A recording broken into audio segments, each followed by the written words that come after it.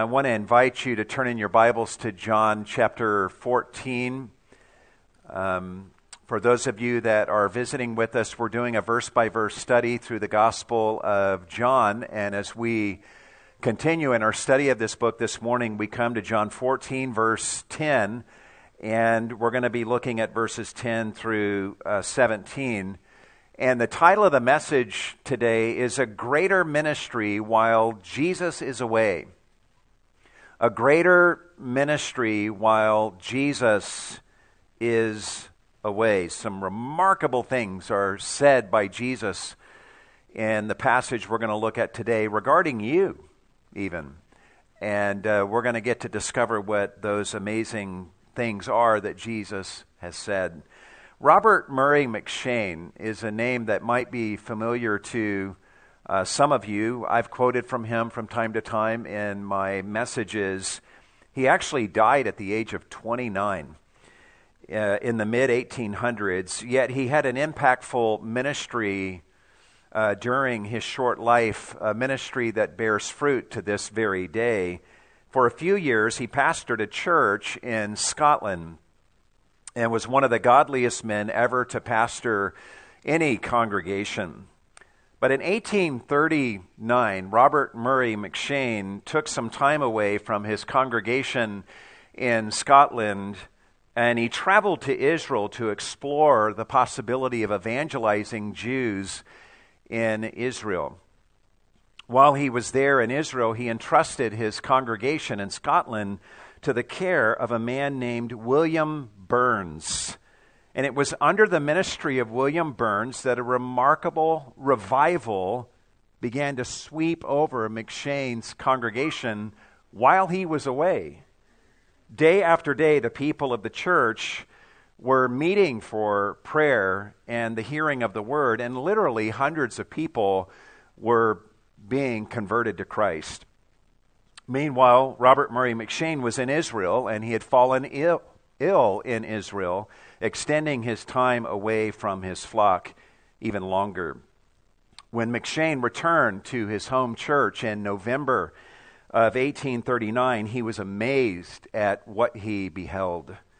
He wrote, and I quote, "Everything here I have found in a state better than I expected. The night I arrived, I preached to such a congregation as I never saw before. I do not think another person could have gotten into the church, and there was every sign of the deepest and tenderest emotion," unquote. I wonder how I would respond if upon my departure, revival broke out at Cornerstone, and I returned to discover a very different church. Would I feel jealous of whomever it was that God used in my place? Wonderfully, Robert Murray M'Cheyne showed none of such pettiness. He wrote these words, "I have no desire but the salvation of my people by whatever instrument." I begin on this note this morning because on one level, M'Cheyne's attitude is the very attitude that we see Jesus exhibiting in our passage today as he begins to hand over the blessings and the privileges of ministry to his disciples in preparation for his departure from them and from this earth. And he actually predicts in our passage today that his disciples, including us, will do greater works than he was able to accomplish during his earthly ministry. To appreciate our passage today, we should remember that Jesus is reaching the very end of the most profitable 3 years of ministry in the history of the world. And the disciples have been with Jesus the whole way, seeing all that Jesus has done and hearing the amazing teaching of truth that Jesus has been delivering. And yet right now here in John 14, Jesus is one day away from his crucifixion. And he's telling his disciples that he's going to be going away from them to a place where they cannot right now follow him. And in John 14, as we saw 2 weeks ago, Jesus is talking about going to his Father's house to prepare a place in heaven for his disciples.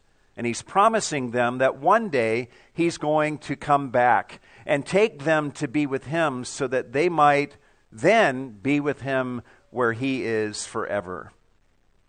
I'm sure that when the disciples heard Jesus talking about going away from them to prepare a place for them in heaven, that they were thinking something along the lines of, we really appreciate that, Jesus, but we'd honestly just rather you stay here with us, because life is going to be pretty lame without you until you come back and take us to be with you.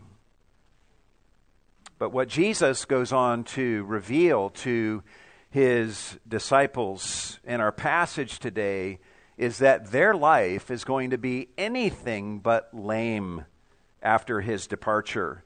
For he isn't just going away from them to prepare a place for them in heaven. He also plans to go away from them so that they might now really take off in ministry and do greater things than what they actually saw Jesus do. Which means that their greatest days of life and ministry still lie ahead of them after Jesus' departure from this earth. The way we're going to break down our study of the passage this morning, as you can see on the hard copy of the notes, if you were able to grab them, is we're going to observe 5 truths that Jesus gives to his disciples to encourage them with a vision of the great days of ministry ahead of them. 5 truths that Jesus gives to his disciples to encourage them with the vision of the great days of ministry ahead of them. And the first point, let's word it this way: my ministry, Jesus says to them and to us, should point you to my unity with the Father despite our separation. And hopefully you'll know what we mean by that as we unpack this briefly. Jesus is saying to his disciples and to us, my ministry over the last 3 years should point you to my unity with my Father in heaven, despite the fact that he is in heaven and I am here on earth. Now, we ended with verses 10 and 11 2 weeks ago, but I want us to sweep back through these verses as we begin today because they're relevant to the point that Jesus unfolds in these verses to come. In verse 10, Jesus says to his disciples, "Do you not believe that I am in the Father and the Father is in me? The words that I say to you, I do not speak on my own initiative, but the Father abiding in me does his works." As you will recall from a couple weeks ago, Philip had said to Jesus, "Lord, show us the Father, and it is enough for us." And Jesus replied by telling Philip that showing them the Father is exactly what Jesus has been doing over the previous 3 years of his ministry, through his every word and work.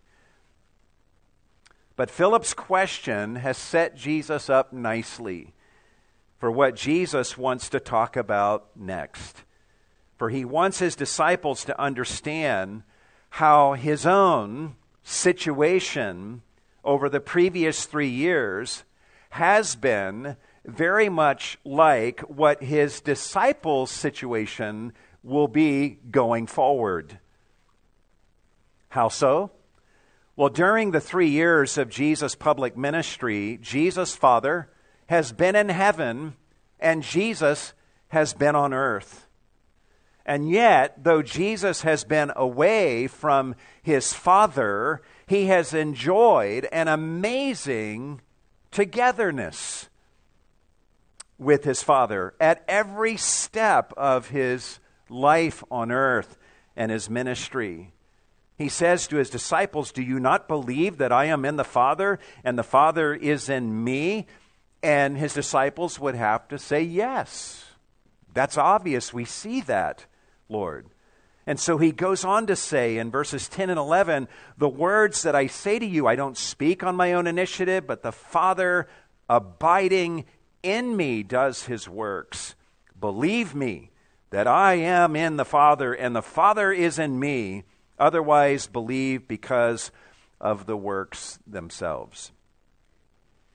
So Jesus' Father is in heaven and Jesus has been on earth, and yet Jesus has been enjoying an enviably close relationship with his Father.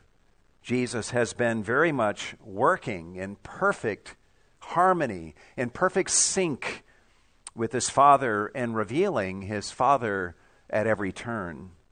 And what has been true for Jesus will be true for his disciples after he goes away from them into heaven, leaving them on earth to minister in Jesus' name, so that they can labor on earth in relation to Jesus in the same sort of way that Jesus has been laboring on earth in relation to his Father. Does that make sense? What Jesus is saying here leads us and sets us up beautifully for the second truth that he gives to his disciples and to us, to encourage us with the vision of the great days of ministry that lie ahead of us and that lay ahead of Jesus' disciples. Number two, Jesus essentially says to them, "Believers in me will do my works and even greater because I go to my Father." Believers in me will do my works and even greater because I go to my Father. Observe what Jesus says in verse 12. "Truly, truly, I say to you, he who believes in me, the works that I do, he will do also. And greater works than these he will do, because I go to my Father." Notice here that Jesus is not limiting his promise here to merely the 11 disciples that he is speaking to. The promise he delivers here is to he who believes in me. How many of you believe in Jesus? Raise your hand. Okay, so what he's saying here includes you and Christians of every age. And Jesus is promising here that the person who believes in him will do the kinds of works that Jesus did, which revealed the Father. But Jesus goes beyond that promise and makes one of the most startling statements that he ever uttered that's recorded in the gospel accounts. And it's a statement about the person who believes in him. When he says, "And greater works than these will he do, because I go to my Father." This is a head scratcher. In what sense will believers in Jesus' works be greater than the works of Jesus that he did when he was on the earth? Commentators wrestle with this prediction, with this promise of Jesus, and for good reason. Does Jesus mean by this statement that his disciples and those who believe in him will perform more spectacular physical miracles than Jesus did? I don't think that's what he meant, for that has not happened, though his disciples, as we see in the New Testament, did perform a number of miracles in Jesus' name. So what does Jesus mean when he utters this remarkable prediction? In what sense will the works of those who believe in Jesus be greater than what Jesus himself did when he was on the earth? Let me give you at least 3 things to include in your thinking as you answer this question. For one, our works are greater than Jesus' works geographically, spreading out to the other nations of the world, whereas Jesus' works were limited to the land of Canaan during the years of his earthly ministry.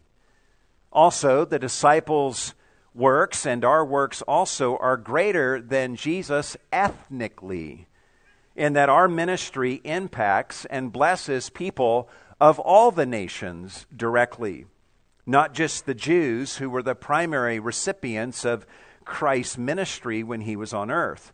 Now, granted, Jesus did spend some time in Samaria in John chapter 4, and many came to believe in him there. There were also occasions when Jesus ministered to a Gentile here and there in the gospel accounts, but all of such moments were exceptions to the rule. Nonetheless, each of those moments were harbingers of greater things to come when Jesus' followers would go on to minister to the nations in Jesus' name in a fuller way and reaching greater numbers than Jesus reached when he was on earth. A third thing to think about, and this is perhaps the most important, is that Jesus' followers' works will be greater than Jesus in terms of their clarity and fullness. In fact, notice what Jesus says in verse 12. And greater works than these will he do, because I go to the Father. And that last statement there, because I go to my Father, is critical to understanding what Jesus is talking about here. How did Jesus go to his Father? Well, through the cross and through the grave and through his resurrection and then ascension to the Father's right hand, where Jesus assumed his position of glory and power at the right hand of God. Through all of these stages, beginning with his suffering and death and culminating in his ascension to the right hand of God, Christ was glorified and revealed more thoroughly than ever for the Son of God and the Son of Man and the great I Am that he is, opening up an age in which Christ could be seen with greater clarity than ever before, drawing people of every nation to himself. Let's not forget that during the days of Jesus' earthly ministry, most people were left in doubt about the truth regarding Jesus. And even Jesus had to keep certain truths about himself in certain circumstances kind of on the down low because of all the misconceptions that people had about the Messiah. Even Jesus' brothers were frustrated with Jesus and urging him to show yourself to the world. Some people were left thinking that by God's grace and believing that Jesus is truly the Messiah. But many weren't so sure. Even John the Baptist, deep into Jesus' ministry, had to send messengers to Jesus asking, "Are you the one? Or should we wait for another?"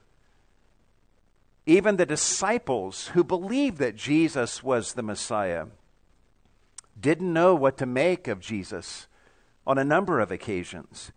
And it was only in hindsight that they realized the full scope of what he was teaching and what all he came to do. Statements Jesus would make, and they're like, I don't have a clue what that means. But after his resurrection and ascension, they're like, I get it.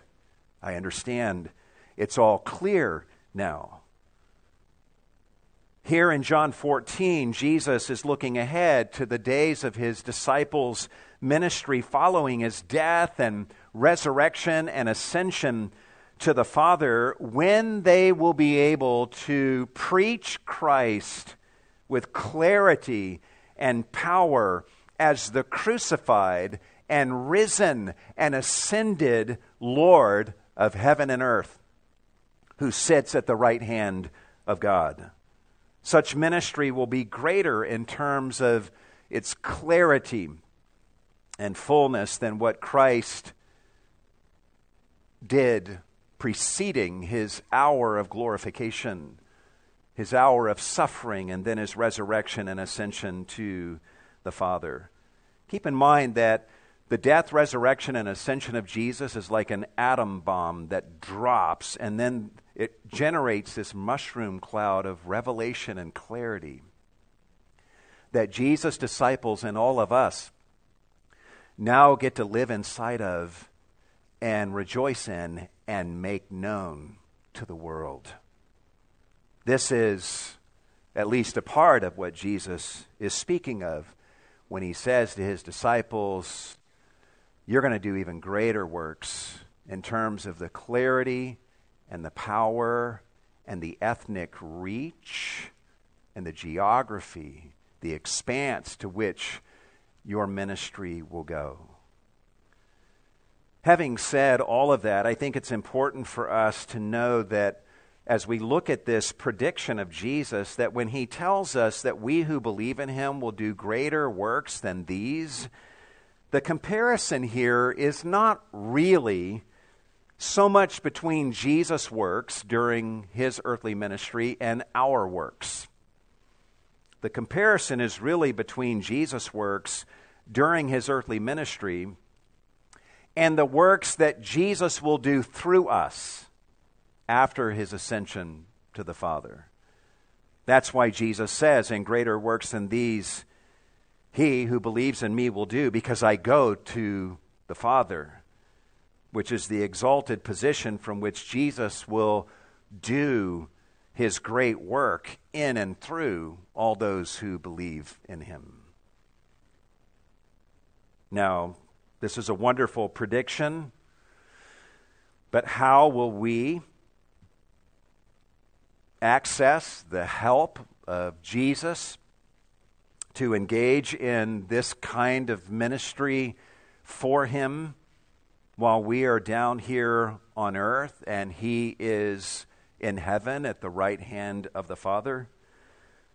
Well, this leads us to the third truth that Jesus gives to his disciples to encourage them with a vision of the great days of ministry ahead of them.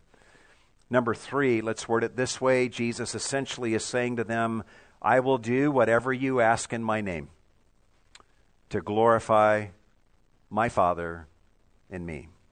I will do whatever you ask in my name in order to glorify my Father in me. Observe what Jesus says in verses 13 and 14. He says, whatever you ask in my name, that will I do, so that the Father may be glorified in the Son. If you ask me anything in my name, I will do it. As you look at Jesus' words here in these two verses, you notice that Jesus twice speaks of his disciples as praying or asking for things in Jesus' name. And that's something you must take note of. What does it mean to ask for something in Jesus' name? It means to ask for something that Jesus would ask for. It means to ask for things that serve to enhance his reputation and his fame and not our own. It means to ask for things that serve his agenda and not our own selfish agenda. It means to pray in his spot, as it were. Over the past 3 years, the disciples have been watching Jesus pray to the Father and receive whatever he's asking from the Father. And there's a sense in which Jesus right now is telling his disciples that he's about to vacate that spot that he now wants his disciples to begin to fill, so that they can assume his place and continue praying to the Father in his name, being governed by the same agenda that has been driving him in all that he has done and in all that he has prayed.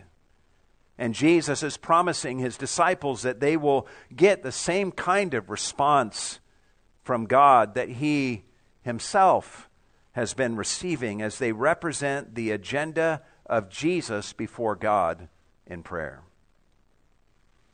We get some direction in these verses regarding what Jesus expects us to pray for when he says, look at the text again, verse 13, whatever you ask in my name, that will I do, so that the Father may be glorified in the Son.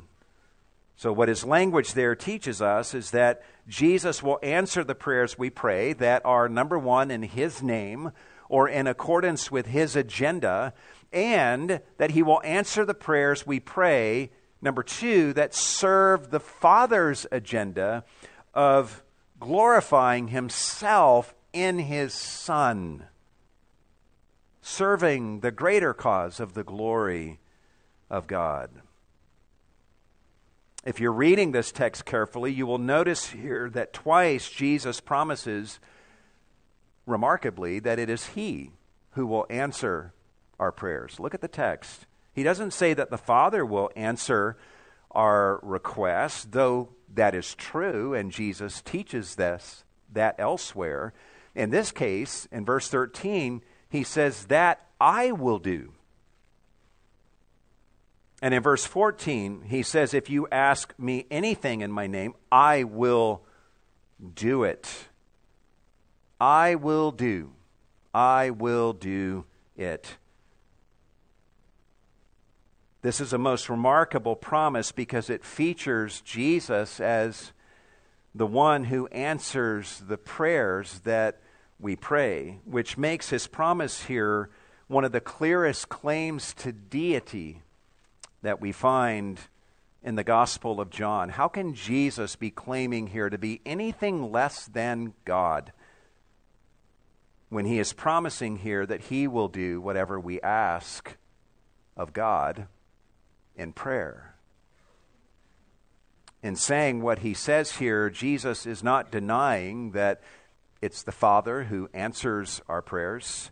He's assuring us that when the Father does answer our prayers, his answers to our prayers will be mediated to us through Jesus and will be performed as a perfect expression of the very heart of Jesus himself. Every answer to prayer from the Father has Jesus' thumbprints all over them.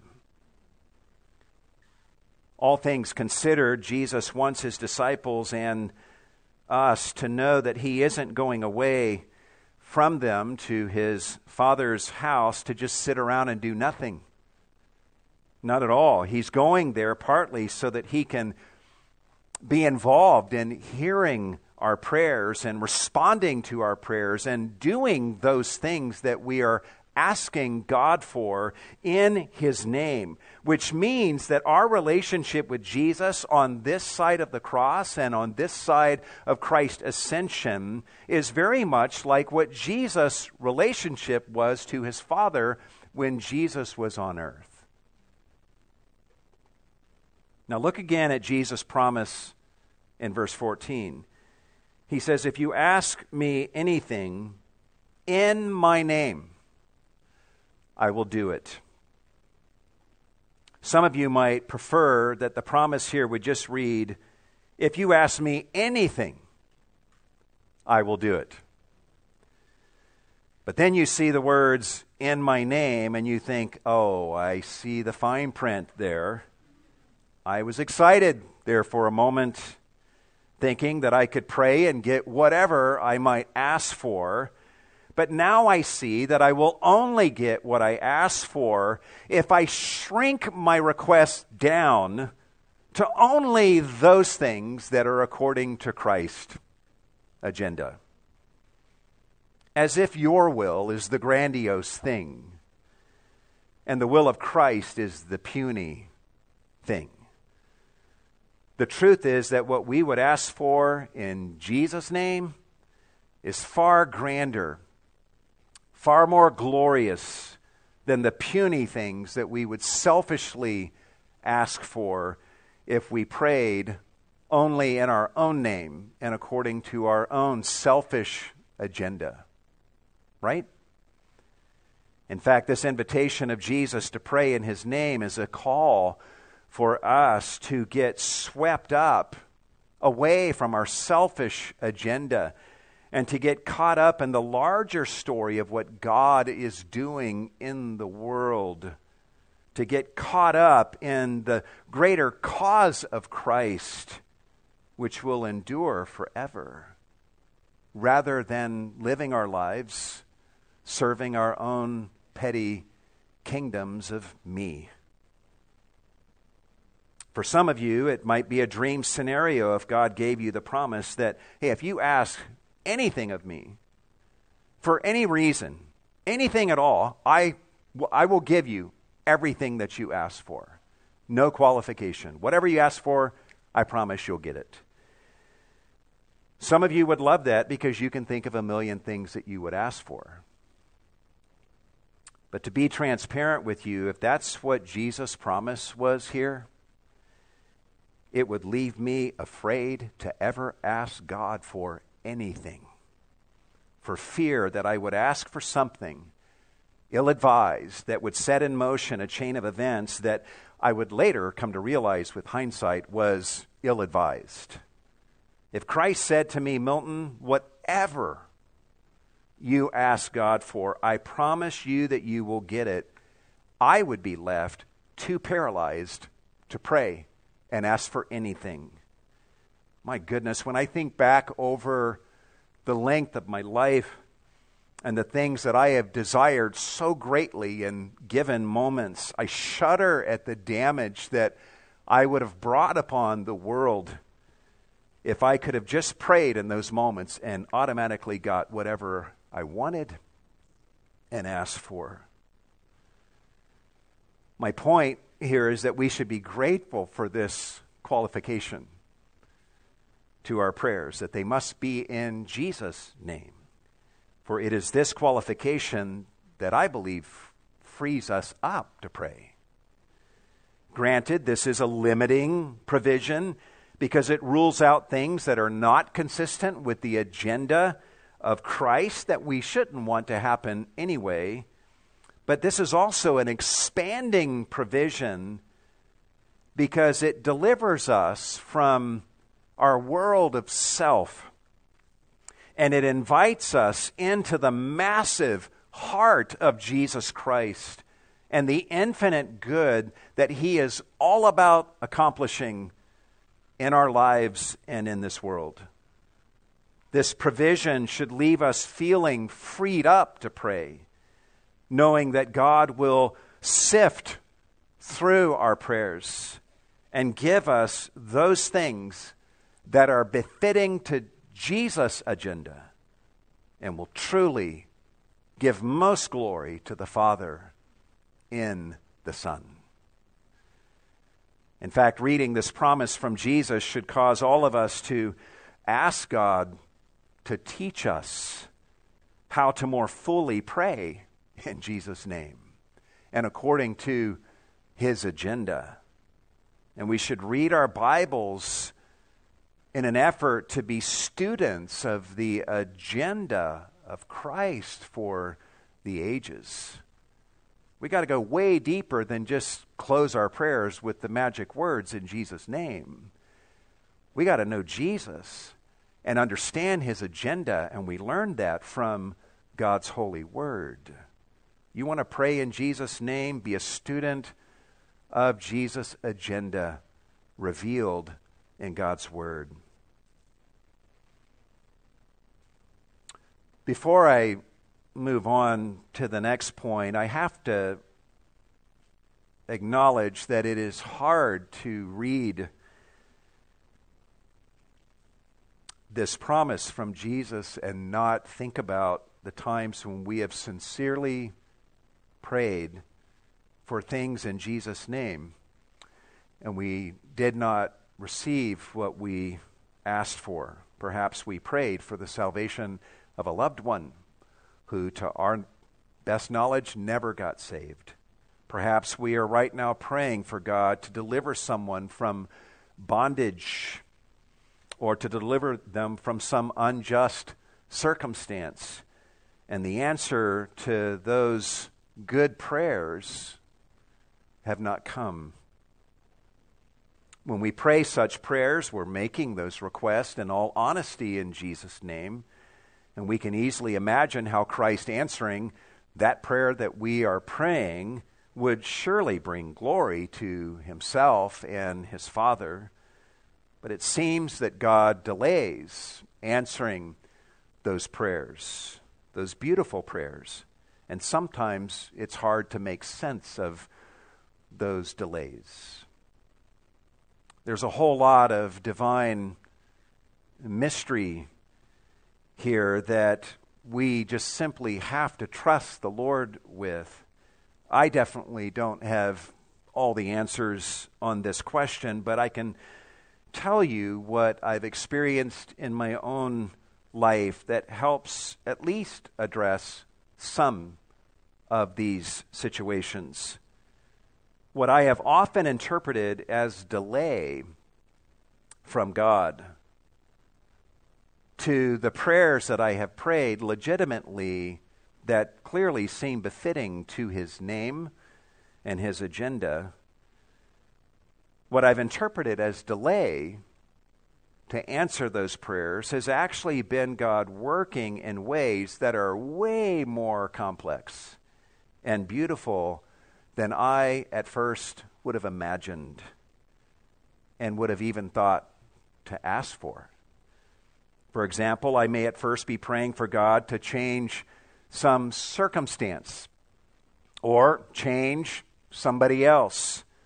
But eventually I learned that Christ's agenda is bigger than that, and that he desires to do more than simply change that person or that circumstance. I began to realize that he also wants to change and grow me. So over time, Christ takes me deeper into what praying in his name really entails, and over time, I find my prayers being enriched and becoming more specific. I find my prayers expanding and going deeper into the fullness of what it is that Christ is after. Eventually, I began asking for other things consistent with Jesus' agenda that I wasn't even asking before. Many of you, I know, have experienced this in your own life. For example, a wife may be praying for God to change her husband. That's her request. In Jesus' name, change my husband, Lord. But before long, she is asking God to help her to see her own sins and repent of her own sins more thoroughly. And she's asking in Jesus' name now for those things.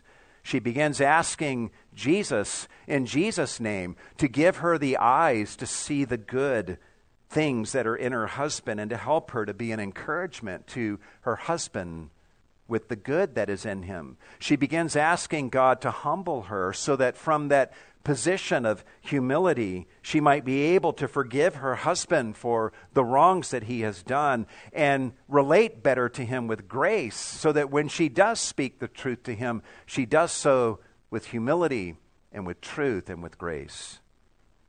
And as the days and the weeks roll by, her prayers mature and become more and more aligned with the broader range of what Christ is really up to in her and her husband's life. And then one day she looks at her prayer journal and she realizes that her prayers are much different and much fuller than they were at the start. She realizes that God has been up to far more than merely changing her husband. He has been changing her.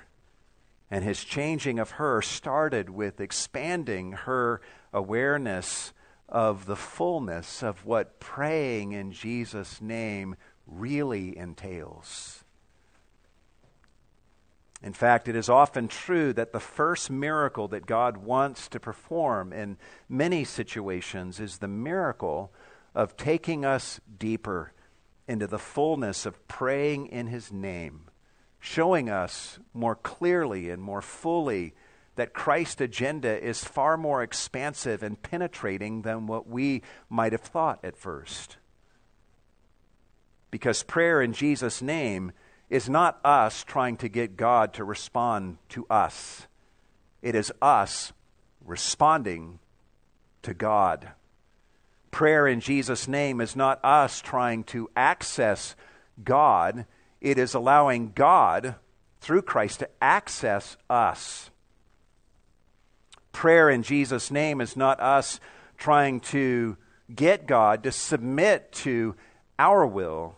It is us submitting to God and allowing ourselves to get caught up in the will of Christ and the larger story of what He is doing in the world. And here in verse 13 and 14, Jesus is teaching His disciples that this is what their lives are going to be all about, teaching them that they will be cooperating with God in His sovereign work on earth through this kind of praying that they will do in Jesus' name. All in all, Jesus promises His disciples that He will be responsive to their prayers in His name. But how does He want them to respond to Him and to His will? Well, this leads us to the fourth truth that Jesus gives to His disciples to encourage them with a vision of the lifetime of ministry that lay ahead of them. Number 4, He essentially says to them, you will show your love for me by keeping my commandments. You will show your love for me by keeping my commandments. Observe what Jesus says in verse 15. He says, if you love me, you will keep my commandments. I honestly don't think that Jesus at this point has any question about whether or not His disciples loved Him. He knows they love Him, which is why they don't want Him to go away from them. But here He is telling them the right thing to do with their love for Him, and that is to keep His commandments. A good paraphrase of His words here would be, if you love me, and I know that you do, you will go on keeping my commandments. More than anything, I think Jesus is uttering a prediction here about how His disciples will behave in the future after He is gone because of the fact that they love Him, and He knows that they love Him. Yes, Peter will deny Christ 3 times on this very night, and yes, the disciples will all fall away from Jesus on this very night of massive failure for each of them.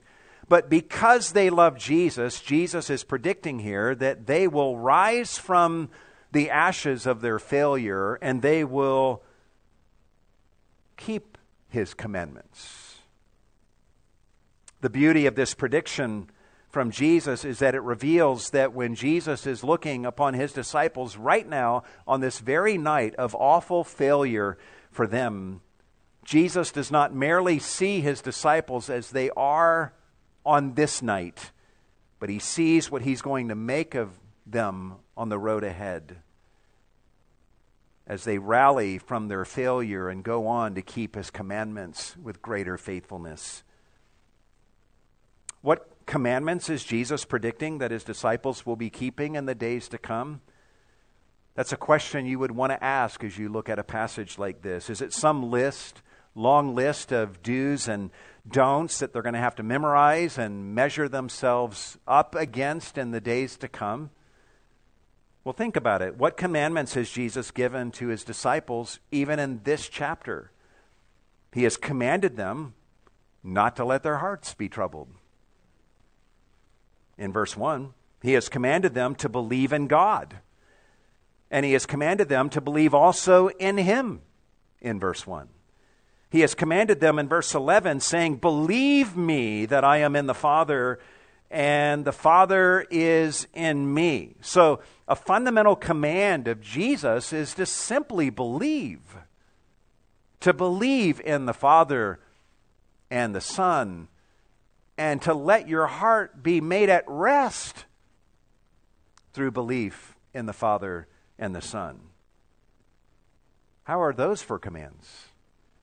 Also in the previous chapter, Jesus outright says in John 13:34, "A new commandment I give to you, that you love one another, even as I have loved you, that you also love one another." So essentially, what are the commandments that Jesus is telling his disciples that they will be keeping since they love him? Well, they will believe in the Father, and they will believe in Jesus and allow their hearts to be made at rest through faith in the Father and the Son, and they will believe in his love for them, and they will then love one another as he has loved them.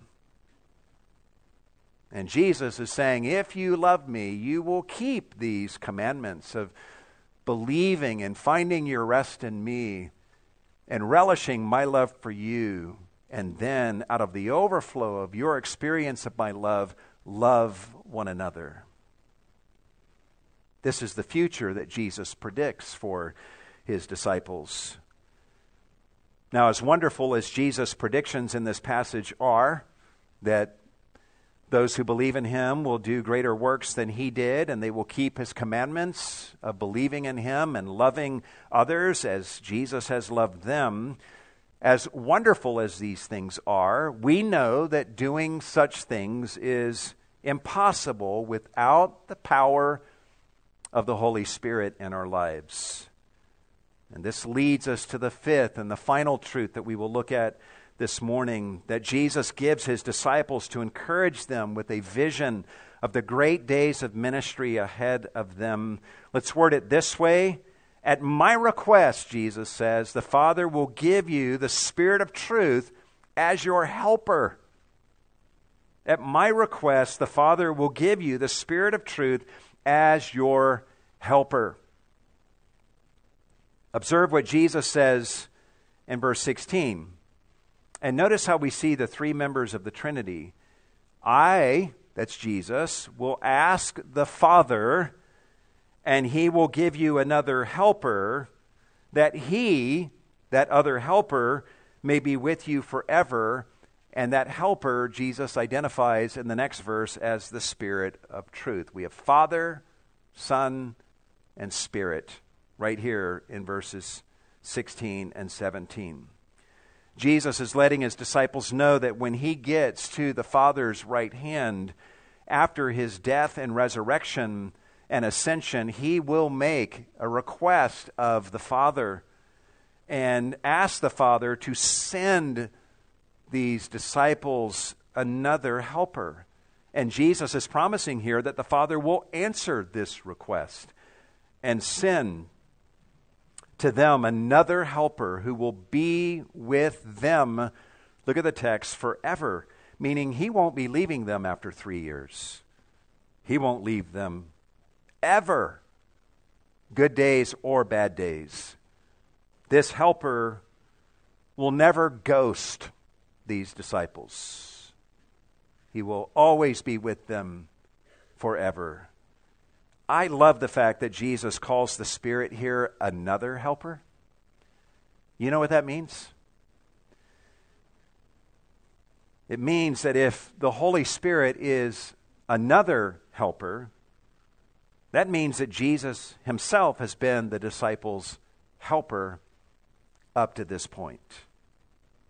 He has been the one who has come alongside of them to encourage them and to help them. And now here he is promising that the Father will send them yet another helper who will take over where Jesus left off. The word translated helper here speaks of someone who is called to someone's side as an advocate, to help, to counsel, to encourage, or to minister aid, or to help shoulder a burden. This word speaks of someone who is fully for you and who gives you the help that you need. And Jesus here is assuring his disciples that this other helper will be with them in the same way that Jesus has been with them, helping them to do the works of ministry that they're going to do on the road ahead, and helping them to keep His commandments, to believe in Him and to believe in the Father, and to enjoy His love and to love one another out of the fullness of their experience of Christ's love. Who is this other helper that Jesus is promising that the Father will send? Look at verse 17. That is the Spirit of truth. Jesus has just told them earlier in this chapter that He Himself is the truth, but here He promises them that the Father will send them the Spirit of truth. In other words, the Spirit who points them at every turn to Jesus, who is the truth. The Spirit who teaches them what the truth is and who brings to their remembrance the truth that Jesus taught them in order to help them to walk in that truth and be speakers of that truth to others. This reception of the Spirit of truth will be something uniquely enjoyed by the disciples who love Jesus and believe in Him.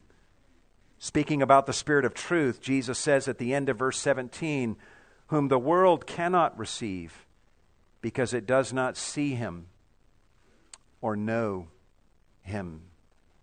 The world cannot receive the Spirit because they don't even recognize the Spirit. And they don't recognize Him because they don't see Jesus rightly. In fact, there were many when Jesus was on earth who saw His miracles wrought by the power of the Spirit and said, you did that by the power of a demon. You're demon possessed. They did not recognize the Spirit of truth, the Spirit of God in Jesus. But Jesus says to His disciples in verse 17, but you know Him because He abides with you and will be in you. Notice carefully the language there. The verb translated abides is present tense, which indicates that the Spirit, Jesus says, is already abiding alongside of you. And the Spirit definitely was abiding with them and alongside of them in the sense that He is inhabiting Jesus who is with them. But then Jesus uses the future tense and says that the Spirit of truth will be in you. And the moment when the Spirit will be poured out upon His disciples on the day of Pentecost, about 53 days from this very moment in John's Gospel, when the disciples and the rest of the 120 will be baptized with the Holy Spirit and empowered through the filling of the Holy Spirit to walk in the truth of the gospel and to proclaim the truth about Christ throughout Jerusalem and throughout all of Judea and Samaria and to the uttermost parts of the world. We're going to stop here for today and contemplate just a couple thoughts as we wrap things up. Thankfully, every theme that Jesus has touched on in this passage, He's going to circle back to in the coming verses and chapters. So we will get to explore all of these themes in further depth in the coming weeks as we continue through John. But for now, I think it's a remarkable thing that Jesus is telling His disciples about their lifetime of ministry just hours before all of them are going to fall away and really mess up royally. They're all going to fall away. Peter's going to deny Him 3 times. Miserable night of failure. But even before those failures that Jesus knows about and has even predicted, Jesus is talking about their future lifetime of wonderful ministry and prayer that lies ahead of them. And even their obedience to His commandments that lies ahead of them. Jesus wants them to know that He has a plan to use them and other broken people just like them to further His mission in the world, even to the point of entrusting them to do greater works than He did when He was on earth. And according to Jesus' words in this text, the people whom He will use in this way are simply those who believe in him. Not those who have never stumbled or fallen, not those whose lives are perfect and feature no brokenness in whatever way, but Jesus gives this promise to those who simply believe in him. Those who in their desperation just keep looking to him and putting their trust in him rather than in themselves, and crying out to him every day to be their Lord and their Savior and their helper. I think we can also appreciate, as we ponder our passage this morning, how much more clear our message is than what the disciples could have preached before Jesus' death and resurrection and ascension. I would just give this to you as food for thought. Think about the difference, not just from New Testament from the Old Testament, but how clear and full our knowledge and preaching is compared to that of the disciples when Jesus was on the earth. Before his death, they could tell the world that, yeah, he's the Messiah. But they weren't even realizing that his messianic work would include his dying for the sins of the world, and then being raised from the dead and being ascended to the very right hand of the Father. They couldn't imagine the full depth at that point of Christian truth that would later be written in Ephesians and Romans and Hebrews and 1st and 2nd Peter. Once the atom bomb of Christ's death and resurrection and ascension would fall and generate the fullness of clarity regarding Jesus and Christian truth that they would go on later to declare. But we know the details of this later revelation after Christ's hour of glory had come, which means that the message we preach to the lost and the message we preach to one another and to our own hearts is so much fuller and clearer than what even Jesus was able to preach before his death and resurrection and ascension. So let's cherish this era in which we live and savor the fullness of revelation that is ours to enjoy because of Christ's ultimate work of dying on the cross and being raised from the dead and ascended to his Father and giving us the Spirit who can help us to understand these things and to live in the good of them.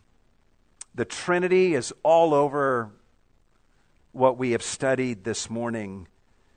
According to Jesus' words in our passage today, we have the Father that we can pray to. We have Jesus who is with the Father, who will participate with the Father in answering those prayers that we pray in Jesus' name. And we have the Holy Spirit who will be with us and in us to help us, empowering us to do the works of Christ and to keep his commandments as an expression of our love for him. If you're a believer in Jesus, you've got the Trinity at your service. And if we have God the Father and God the Son and God the Holy Spirit at our service, then what do we ever need to fear from anyone or anything?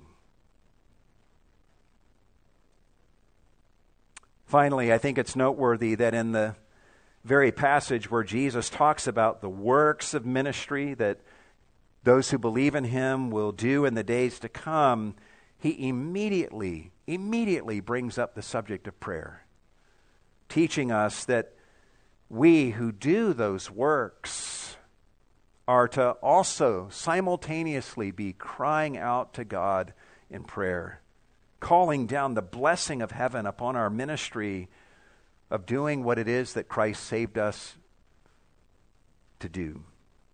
Based on Jesus' words in our text today, we are to do the works that he did, but we are to do those works in reliance upon him, knowing that they ultimately come from him, praying to the Father in his name and expecting the Father and the Son to answer our prayers and to do their works through us.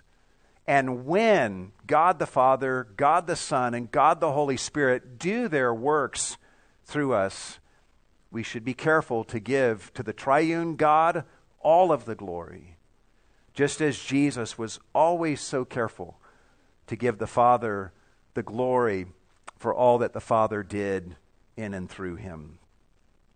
May God help us to be a working church and a praying church. And may God end up doing such a great work through us as a congregation that no one will ever accuse us of having done it. But they will know this is the work of God. And to him be all the glory. Amen. Let's pray together. Lord, you are good to give us these few verses of wonderful revelation.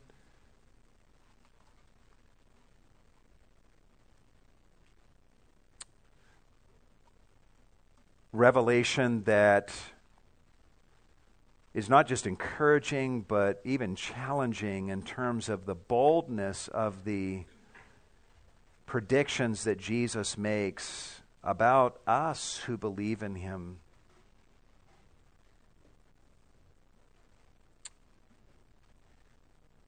Lord, I have to confess that even having studied this passage and preached it today, there's so much that I don't understand, but I'm thankful for what you've helped me to understand. I pray that you would take me and take us as a congregation deeper into the fullness of what, Jesus, you're trying to usher us into in these verses,